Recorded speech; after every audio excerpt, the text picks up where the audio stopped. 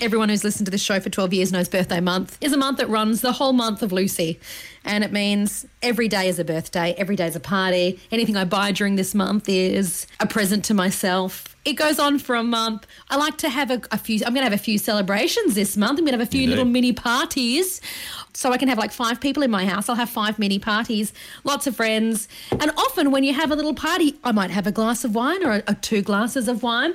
But you know what July is, Kel? It is the month of Dry July, which is a foundation. Now, you know about this, don't you? You've heard about this. I do know about Dry July. Many a friend of mine has taken part in Dry July over the many years of its existence, and it's a wonderful organisation that helps out cancer research, I believe. Dry July, if you don't know what it is, it's a fundraiser that encourages people to go alcohol-free through the month of July to raise funds for people affected by cancer. You commit to not drinking any alcohol, you tell your friends, you raise money. All your friends are like, what? You can't do that. So they're all in on it. They give you money. The money that is raised, and so far since this has been going, and it's been going for about 12 years now, Kel, Dry July, they've raised over $50 million for people affected by cancer. The money goes to different cancer organisations, research, cancer patients who need it. It's funded over 1,200 projects across Australia.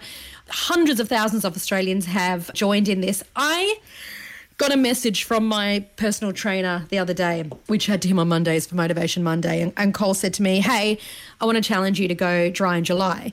I was like, nah. I replied back, nah, sorry, no, it's my birthday month. No, I'd like to have a glass of wine now and then on my birthday month. And then I saw a post from a good friend of mine, Rob Mills. Millsy posted something last night on his Instagram saying, you know what, he's lost a couple of friends to cancer. He lost one of his closest mates in the last week. Incredible theatre performer Michael Falzon passed away from cancer.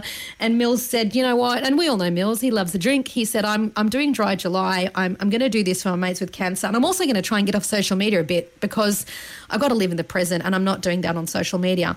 And that just struck a note. I thought, you know, he's right in many ways, shapes and form. And so I thought I would do Dry July. Now, I'm going to be completely honest right now. I have had a tough few years. You all know that. I've talked about my struggles with mental health. I've gone through some big life changes, and I will get around to talking about those openly when the time is right.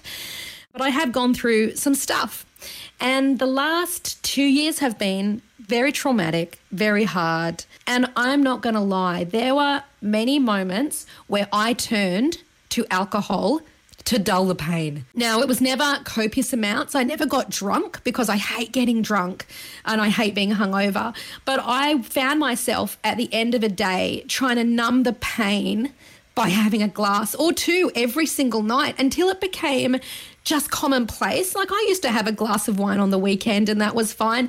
But over the recent, last few years, I was finding myself getting through the day going, don't worry, you get to have your wine at the end of the day, because what I was going through was just so hard and heavy and I just needed some sort of release. And for some reason, I made alcohol that release. And then every night I would look forward to my wine, and then you'd have 1 or maybe you'd have 2. And it just became a part of my life in recent times. And I kept saying to myself, oh, you can stop doing this anytime you want to stop. You know, you could just stop drinking, Lucy, easy. Like, you're going through a hard time. It's okay. You're just trying to help yourself. You're getting through the best way you can. You can just stop. And mentally, I've been doing so much better lately. I'm off my antidepressants. I've been doing really well. And I thought, oh, you know what? You're doing really well, Lucy. You can just kind of get off your alcohol now. You don't need it. It's a crutch. But I couldn't. And I still would get through the day and go, oh, you deserve a glass of wine at the end of the day. Now, I'm not going to judge anybody's life choices, what people do, but this is my personal journey, and it was becoming unhealthy because it was becoming something that I relied on to cope. It was a coping mechanism. And so when Dry July came up, and my trainer said, do it. I was like, nah. Because I thought, no, that's how I want to have the option to have a glass of wine if I need to. And then I realised this is why you need to do it, Lucy. You need to break this habit and you need to go cold turkey and you need to reset your whole brain. And we know that doing things 32 times in a row retrains your brain, and Dry July is 30 odd days of doing something. And so for me, I thought I'd be honest about that on air instead of just going, yeah, I want to raise money for cancer. But I thought I'd be honest and tell you that it is something that over the last little while I've been turning to. And I'm going to break that. I want to break that habit, and I want to be honest about it on radio as well. And so I'm going to do Dry July. I'm going to break the habit in my life, and I want to help raise money for cancer research. And I think it's going to be a good thing for me mentally to let go of something, give up something for a whole month. And then at the end of that, know that I have the power back in my hand to choose where I go next after that. Robin in Greensboro joins us. Hello, Robin. Tell us a little bit about your journey and what you were facing that was addictive. It's a bit different to the norm. Yeah. I just wanted to say thank you for being open about your issues, but it helps other people to deal with theirs. My relationship with my abusive husband was addictive. I know a lot of people don't talk about it, so I thought I'd get on, try to be brave and get on and talk about it, because a lot of people don't realise that in an abusive relationship it's a cycle. They're really nice sometimes, they're really terrible sometimes, and it becomes an addiction. So you feel like they're going to be nice, but they're nasty, then they're nice, and you think it's going to be better, so you stay and you think, oh, well, if I do this or that, it'll make things better. But I had to leave that relationship because it wasn't getting better, it was getting worse the longer I stayed. If anybody's in the same or similar situation to me, just ask God to help you with it. Take it all to God, because God doesn't want anybody, male or female, to be treated like that. Wow, Robin, can I just say, well done for calling and sharing that story. Well done for being brave and leaving a domestic violent relationship. And stats show when they're cyclical like that, they just continue getting worse until there's some pretty horrific outcomes. Yeah. Robin, you're right. It is. I've done a bit of reading about this recently, but it's about these codependent relationships where you end up not feeling like you're strong enough to even leave, and the abuse does get worse and worse, Robin. Yeah.